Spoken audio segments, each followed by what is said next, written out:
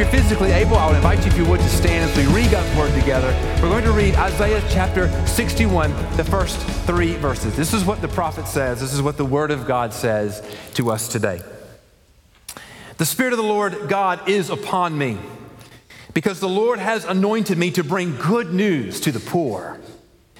He has sent me to bind up the brokenhearted, to proclaim liberty to the captives, and the opening of the prison to those who are bound, to proclaim the year of the Lord's favor and the day of vengeance of our God, to comfort all who mourn, to grant to those who mourn in Zion, to give them a beautiful headdress instead of ashes, the oil of gladness instead of mourning, the garment of praise instead of a faint spirit, that they may be called oaks of righteousness, the planting of the Lord, that he may be glorified. Isaiah 61, verses 1, 2, and 3. Wonderful words, hopeful words, but what do these words have to do with us today? It wasn't long after Jesus had begun his ministry that he returned home to his hometown of Nazareth. And on the Sabbath day, he went to Sabbath. He went to the synagogue. The Bible tells us it was his custom. Jesus went to church. And on that particular day, according to the sovereign providential will of God, Jesus was asked to read the scripture. And he was given the scroll by the attendant, and he unrolled the scroll, and he was given the scroll that contained the prophet and the words of Isaiah. And he unrolled it to the section that we read today, what we would call Isaiah 61. He stood before the congregation that day, unrolled the scroll, and he began to read a portion of verse 1 and a portion of verse 2. This is what he said. The Spirit of the Lord is upon me, because he's anointed me to proclaim good news to the poor. He has sent me to proclaim liberty to the captives, to recovering of sight to the blind, to set at liberty those who are oppressed, to proclaim the year of the Lord's favor. Right in the middle of verse 2, and he stops.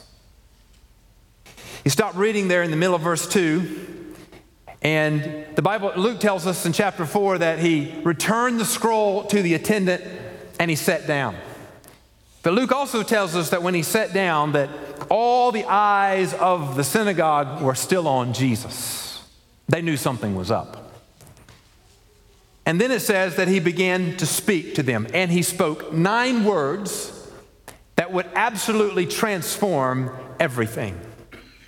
Having read the first verse and the first half of verse 2 of Isaiah 61, Jesus said these words in Luke chapter 4, verse 21. Today, this scripture has been fulfilled in your hearing. Isaiah 61 comes in the context of God proclaiming his perfect, righteous judgment on his wicked, rebellious, sinful people. But prior to the second coming of Jesus, God's judgment is always focused on redemption and restoration of his people to a right relationship. The prophet proclaims a hopeful word in chapter 61, and it's a hopeful word for Israel in their day, and it's a hopeful word for us in our day as well. Now, I'll explain in just a minute why Jesus stopped reading in the middle of verse 2. But for right now, you need to understand that what Jesus was proclaiming is that when Isaiah proclaimed that the day of God's favor, that when Isaiah prophesied that in chapter 61, Jesus was saying, it is now here. Today is that day. And I want us to see these things out of Isaiah 61 this morning. Number one, that the good news that Isaiah spoke about and that Jesus proclaimed, the good news for us today is Jesus. Jesus is the good news. Secondly, I want us to understand that this word is a present comfort for what God is doing and for what God is going to do. And then lastly, I want us to see that we have hope. Even as we sit in a very messed up, very broken, very evil and wicked world, even today, because of the promises of Scripture and what Jesus has done and is going to do, we have hope for tomorrow. But let's begin with the first verse and the first half of the second verse and the good news for us today. The good news for us today is Jesus. The good news for us today is Jesus. Now, there is no debate. There is absolutely no debate this morning that the world that we live in is broken. If you've watched the news at all, 10 minutes in the last 2 weeks, you know the world is broken. Pick any subject you want to talk about, it's broken. Finance, politics, just the relationships between people. We are living in a broken, messed up, evil, wicked world. The news has been filled lately with all kinds of tragic, heartbreaking events. And many of these events are the result of evil and the destruction that evil brings. So the debate is not over whether or not things are broken, but the debate in our culture today has been, is, and probably will be until Jesus comes back. How do we respond to this brokenness? Now, the politicians want to write new laws. They say a new law will fix the brokenness. Educators want to teach new lessons. They say we can educate our way out of this brokenness. Medical professionals want to develop new treatments that we can treat and resolve this brokenness. All these things come with great promises by their proponents, but you as well as I understand that none of them actually resolve the issue. They're only addressing the symptoms. They're only addressing the outcomes. Friends, listen to me very carefully. The power of man cannot bring good news to the brokenness of this world. The power of man cannot bring good news to the brokenness of this world. You think about all the things that we do. We're not bringing good news. We're just trying to fix, to limit, to hinder what's broken. But when Jesus stood in the synagogue that day and he read from Isaiah 61 and then declared to the people that today this scripture has been fulfilled in your hearing, that, my friends, was the best news ever spoken to the ears of man that has ever been spoken or ever will be spoken. Those who were in the synagogue that day knew this passage well. It would have been a familiar passage to them. They likely believed that one day God would fulfill his word, but they probably never thought that it would actually come to be in their day. But this is the good news of the gospel, friends, that Jesus came to the poor and broken. That Jesus came to those who have been brought low by sin. That Jesus came to those brokenhearted and bruised by the destruction of sin. That Jesus came to those who have been enslaved by sin. That Jesus came to bring hope of salvation and freedom from sin and healing from the destruction of sin and give hope for eternity to all those who have been touched by sin. The good news of the gospel is that Jesus came to be the sacrifice for our sin and to redeem his people. Somebody say amen. The good news is Jesus. And friend, when we think about the good news of Jesus, we understand that in Jesus, as he speaks here, there is freedom. Isaiah writes that Jesus will proclaim liberty to the captives, that he will open the prison to those who are bound. Now, the freedom that is declared is more than physical freedom from the confinements that men bring. So this is more than just saying that people who are locked up in jail are going to get free. This is freedom from the chains of sin. Listen to how Paul writes about it in his letter to the Romans. He says, "But thanks be to God," this is chapter 6 of Romans, "thanks be to God that you who were once slaves of sin have become obedient from the heart to the standard of teaching to which you were committed. And having been set free from sin, have become slaves of righteousness." It is only in Jesus that captives to sin find freedom. We often try to escape the snare of sin through our own effort and determination. We'll do it ourselves. We'll try harder. We'll work harder. These efforts are founded on our own strength and pride and are soon revealed to be insufficient to achieve True freedom. Friends, true freedom. True freedom only comes through the gospel of Jesus. And that's why we say not only is freedom found only in Jesus, but in Jesus alone is God's favor. Most recognize that God's judgment is coming, but few have considered how they will be judged. Now, I would suspect, my guess is that most of you today would not argue with me that someday God's judgment is going to come. But I'm also pretty confident that many of you have not accurately thought through how you personally will be judged. It's been several years now, but had a conversation with a man in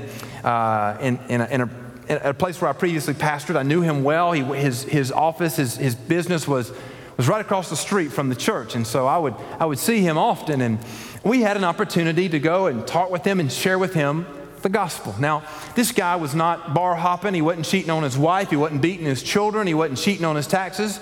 He was a man who was trying to be faithful to his wife. He was trying to raise his family. He was showing up for work every day. He was a good employee. He was trying to do the right thing. In fact, in his off time, he was coaching Little League and doing those sorts of things. And so when we talked to him about his need for Jesus, his response to us was, I think I'm okay. In fact, we asked him, we said, if you stood before God today and he were to ask you, why should I let you into my holy, perfect heaven? What right do you have to stand in the presence of a holy God? His answer was, well, I'm hoping that it's just all going to work out. Now, some of you are hoping the same thing. But friends, the Bible's very clear. No one in their own effort can stand before the presence of a holy God. God's judgment is coming. We understand that. Jesus declares God's favor. Jesus declares that with his arrival, it is the year of the Lord's favor. And I would put to you today that it remains the year of the Lord's favor, in that the opportunity to receive the salvation that is in Jesus is still available. In other words, with Jesus, there came an opportunity through him, his sacrifice on the cross, and his forgiveness that comes through his blood, that you can receive a forgiveness that makes you holy before a holy God and gives you the ability to stand in his presence. That's the receiving of the favor of God. And that opportunity to receive the favor of God remains until Jesus returns. You cannot receive the favor of God on your own. You cannot earn it. You cannot work for it. You can only receive the favor of God through the saving power of Jesus. That's why he declares, now is the time. Now, this is the year of God's favor. And friends, it remains the year of God's favor. That is the good news. But there's more here. So you remember, I was telling you that Jesus read verse 1 and the first half of verse 2, and then he stopped. So let's talk about verse 2 for a minute. And I think in the second half of verse 2, we come to understand what is our present comfort in a broken world. Look back in your scriptures with me. Verse 2 begins, he says, to proclaim the year of the Lord's favor. That's where we are presently. And then it says, and the day of vengeance of our God, to comfort all who mourn. Now, the difference between the year of God's favor and the vengeance of God is the difference between the first coming of Jesus that brings the hope of salvation and the second coming of Jesus that brings the perfect judgment of God. So what we understand here is that there is a basic truth that Jesus will return. I mentioned in the introduction that Jesus intentionally stopped reading in the middle of verse 2. He didn't read the second half of he did not read the second half of verse 2, which talks about the vengeance of God. He stopped reading because the first verse and the first part of the second verse tell what he came to do at his first coming. The second part of verse 2 describes his second coming. So, the first part of verse 2 describes his first coming, and the second part of verse 2 describes his second coming. One of the commentators I like to read is a man by the name of Ironside, and he had an interesting take on this, and he talked about the significance of that little bitty comma that separates the first and second parts of verse 2. I want to read that, what he said to you. He said, there he stopped at what we would call a comma. He put this whole dispensation in which you and I live into that comma. It is the acceptable year of the Lord still. We have not moved one iota beyond that point where he closed the book. Why did he close it there? Because the rest of the sentence would carry us on into the day of the Lord after this present age has come to an end. So now is the accepted time. Now is the day of salvation, speaking metaphorically. When he comes again, he will open that book once more to the rest of this passage, and it will all be fulfilled in the letter. With the fulfillment of his first coming comes the assurance of his second coming. The second coming of Jesus will be a day of glory for the redeemed and a day of terrible judgment for those who have rejected Jesus. Celebrating the first coming of Jesus motivates us to anticipate the second coming. For Christians, this coming day of God's vengeance should propel us to preach and share the gospel with the urgency of eternity. Friends, if you believe Jesus came the first time, and you believe that he brought about the hope of salvation, you must believe all that he says, and he says he's coming again. And when he comes again, the day of judgment comes. That ought to compel us as Christians to preach with urgency, with the sense of eternity, that those friends, those neighbors, those people that we meet on the street who've not received the gift of Jesus stand under the wrath of God, and at any moment when he returns, they can step into eternity without the gracious gift of God's forgiveness.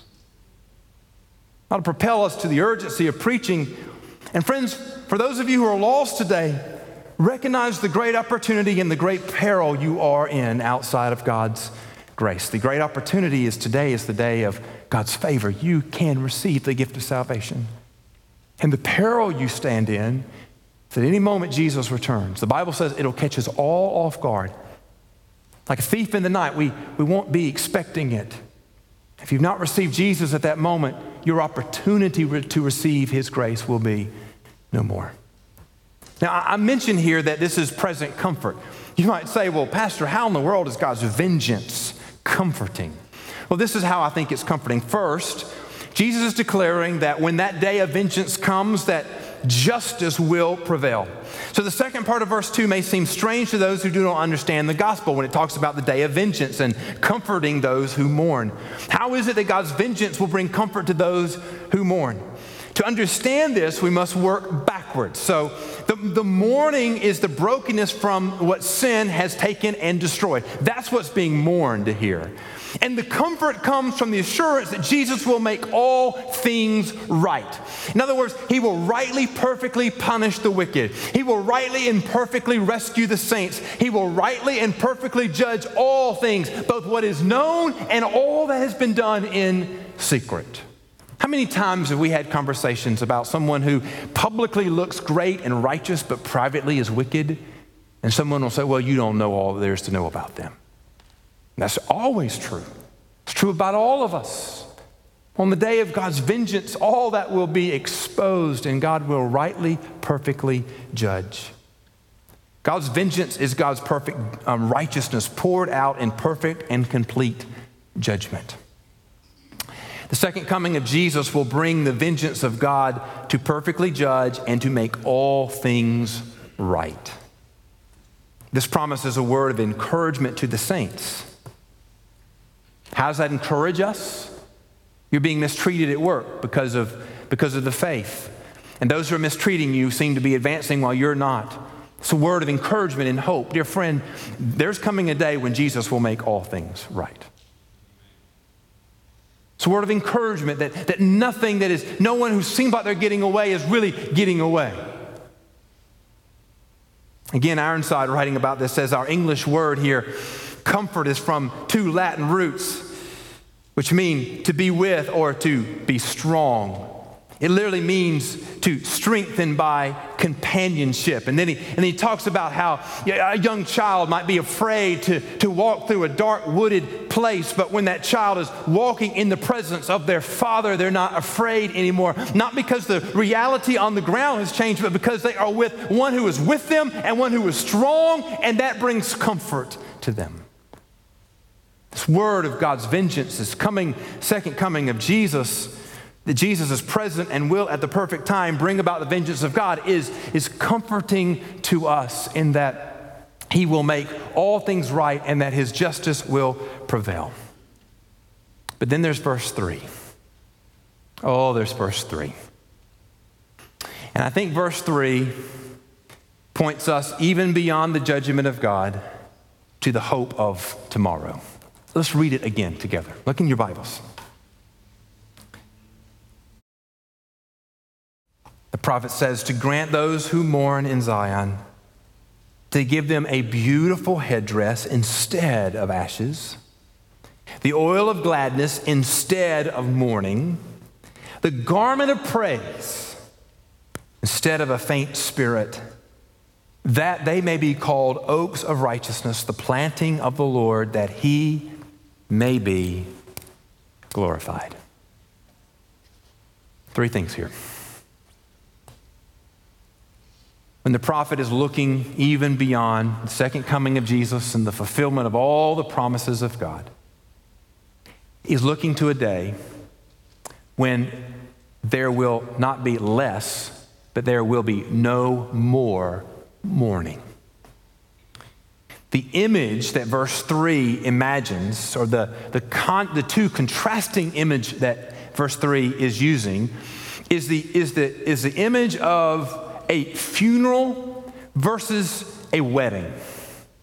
A funeral versus a wedding. Now, in the days of Isaiah, when a funeral happened, there were those who would gather and they would put ashes on their head to demonstrate their mourning and their sadness. There would be some who were, this is probably not the correct way to describe it, but the professional mourners, the community who would come and weep and wail for a period of time to express the sadness of the community.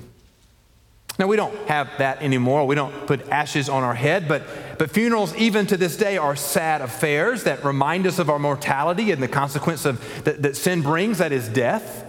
And conversely, weddings to this day remain joyful, happy occasions, and the contrast could not be more different between the two. You tend to wear different things to a wedding than you would wear to a funeral. Weddings take on an even more significant concept in the Old and New Testament, as weddings are joyful affairs, and God uses weddings as a testimony to his relationship with his people. In the New Testament, the church is seen as the bride of Christ. The second coming of Jesus is seen as the consummation of the marriage and the return, the bringing of the bride to be with her husband. The prophet understands that presently in this world, there may be mourning. In this world, there is absolutely moments and things that break our hearts. There may be seasons when your heart is light, but the reality is we kind of go from morning to morning, grief to grief, sadness to sadness, brokenness to brokenness. But the prophet says, there's coming a day when we'll wipe off the ashes. We'll put on the headdress for a wedding celebration. We'll put away the dark black clothing that represents grief, and we'll put on clothes that are bright and joyful that represent a party. There may be mourning presently, but there's coming a day when we will put away all the things associated with the brokenness of death and put on the garments of joy. That's why in the Revelation, John writes, and he will wipe away every tear from their eyes, and death shall be no more, neither shall there be mourning. You don't need funeral clothes in heaven. Somebody say amen. You don't need ashes in heaven, because that reality, that whole reality of death and the consequence of sin will be no more. The gospel is bringing an end to our grief, our mourning, and replacing it with the joy and gladness of the gospel. But secondly, there will be no more suffering. He says the oil of gladness instead of mourning, give them beautiful headdress instead of ashes, oil of gladness instead of mourning, garment of praise instead of a faint spirit. The present world is filled with sufferings. And the reality of it is, if your suffering is great today, that can cause you to have a faint spirit, tired. I was preaching a few weeks ago, and I just mentioned about being tired, and I could see on your eyeballs, I could see on your faces, I'm there, faint, weary. But the gospel promises that the sufferings of this world are coming to an end. Sometimes the sufferings of this world seem so great that we feel the weight of them. Sickness and disease, broken relationships, the damage that sin brings. You may be experiencing those right now, and physically it feels like a weight on your chest. Suffering cannot be avoided this side of heaven. But with the second coming of Jesus, suffering will come to an end. That's why John writes in the Revelation, neither shall there be crying nor pain anymore. And this is the best line he says, for the former things have passed away. The sufferings of this world are the former things. But praise God, they are passing away. Oh, but there's one more thing here. And it's not an afterthought, it's the main thought. Look right at the end of verse 3. So it says, and he'll make us oaks of righteousness, so we may call oaks of righteousness, the planting of the Lord. And here's the whole purpose of all of this. The purpose of the day of God's favor, the purpose of God's vengeance, the purpose of God taking away our mourning, the purpose of God taking away our faint spirit, the purpose of God giving us garments of praise and headdresses of glory instead of ashes. The purpose of all of this is that He may be glorified. All of this is for the glory of God. The last sentence of verse 3 testifies to the unifying motivation of all that God does. Everything that He does is motivated, purposed, focused on His own glory. It's interesting here. The literal translation means that He may display His beauty. That He may display His beauty. You are saved. You are redeemed. Your ashes and mourning are put away for a headdress of rejoicing so that God may demonstrate His beauty. You in your no more mourning, you in your garments of praise demonstrate His beauty. And in so doing, you glorify His name. To glorify God is to delight in and to declare His ultimate and infinite goodness and beauty. Jesus came to earth to bring salvation to man for God's glory. Sinners are transformed by the saving power of the gospel for the glory of God. The vengeance of God's judgment and goodness of heaven are all for the glory of God. Saints put on the garments of praise. Saints will put on the garments of praise for the glory of God. Amen.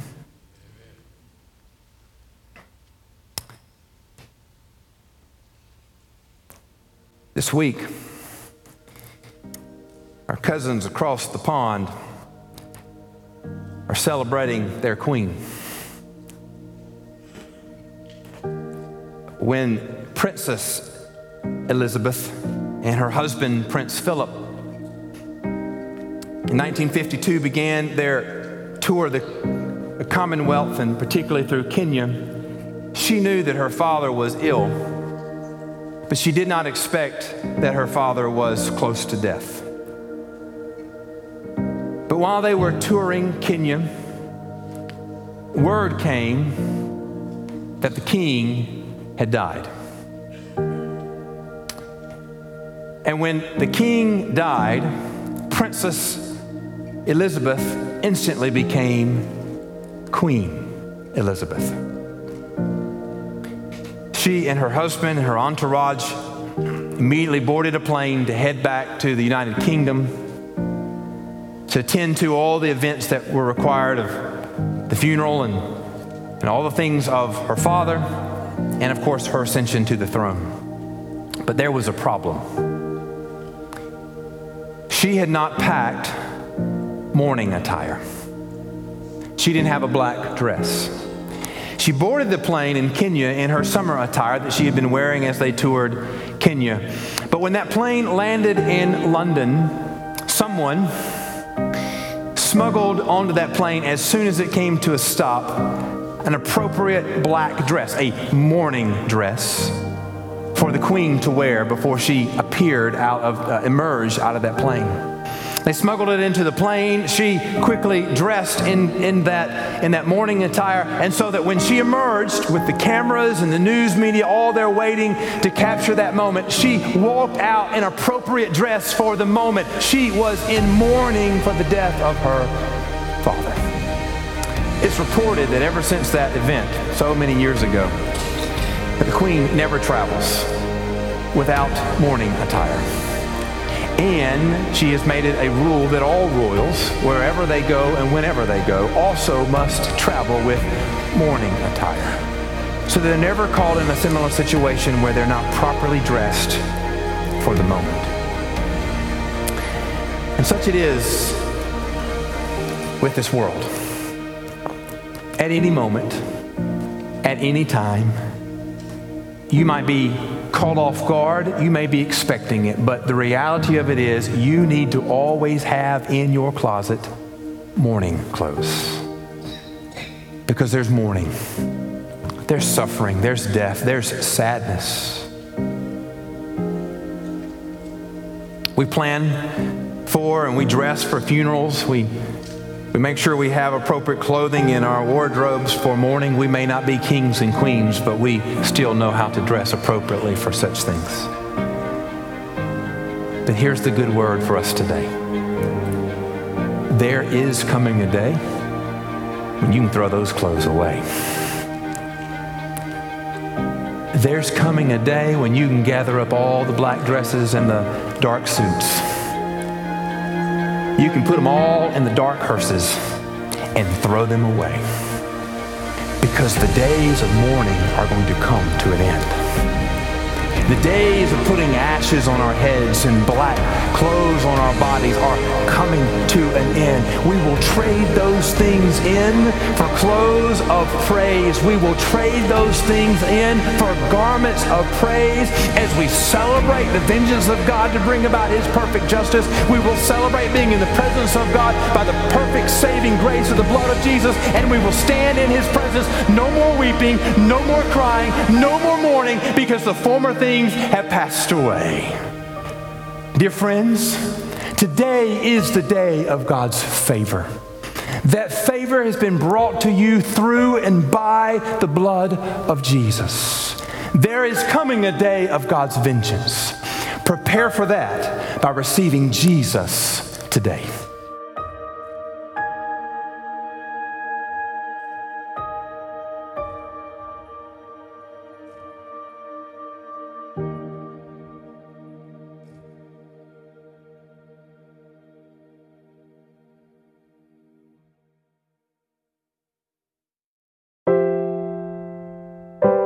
Thank you for listening to All for the Kingdom, a weekly podcast of my preaching ministry. For more sermons, blog posts, and other related content, go to bensmithsenior.org. That's bensmithsr.org. I am the pastor of Central Baptist Church in Waycross, Georgia. I would love for you to join us this coming Sunday at 201 Ava Street here in Waycross. Our morning services begin at 10:30 a.m. For more information about Central Baptist, go to cbcwaycross.org. Again, thank you for listening, and until the Lord returns, let us live each moment all for the King and all for the kingdom.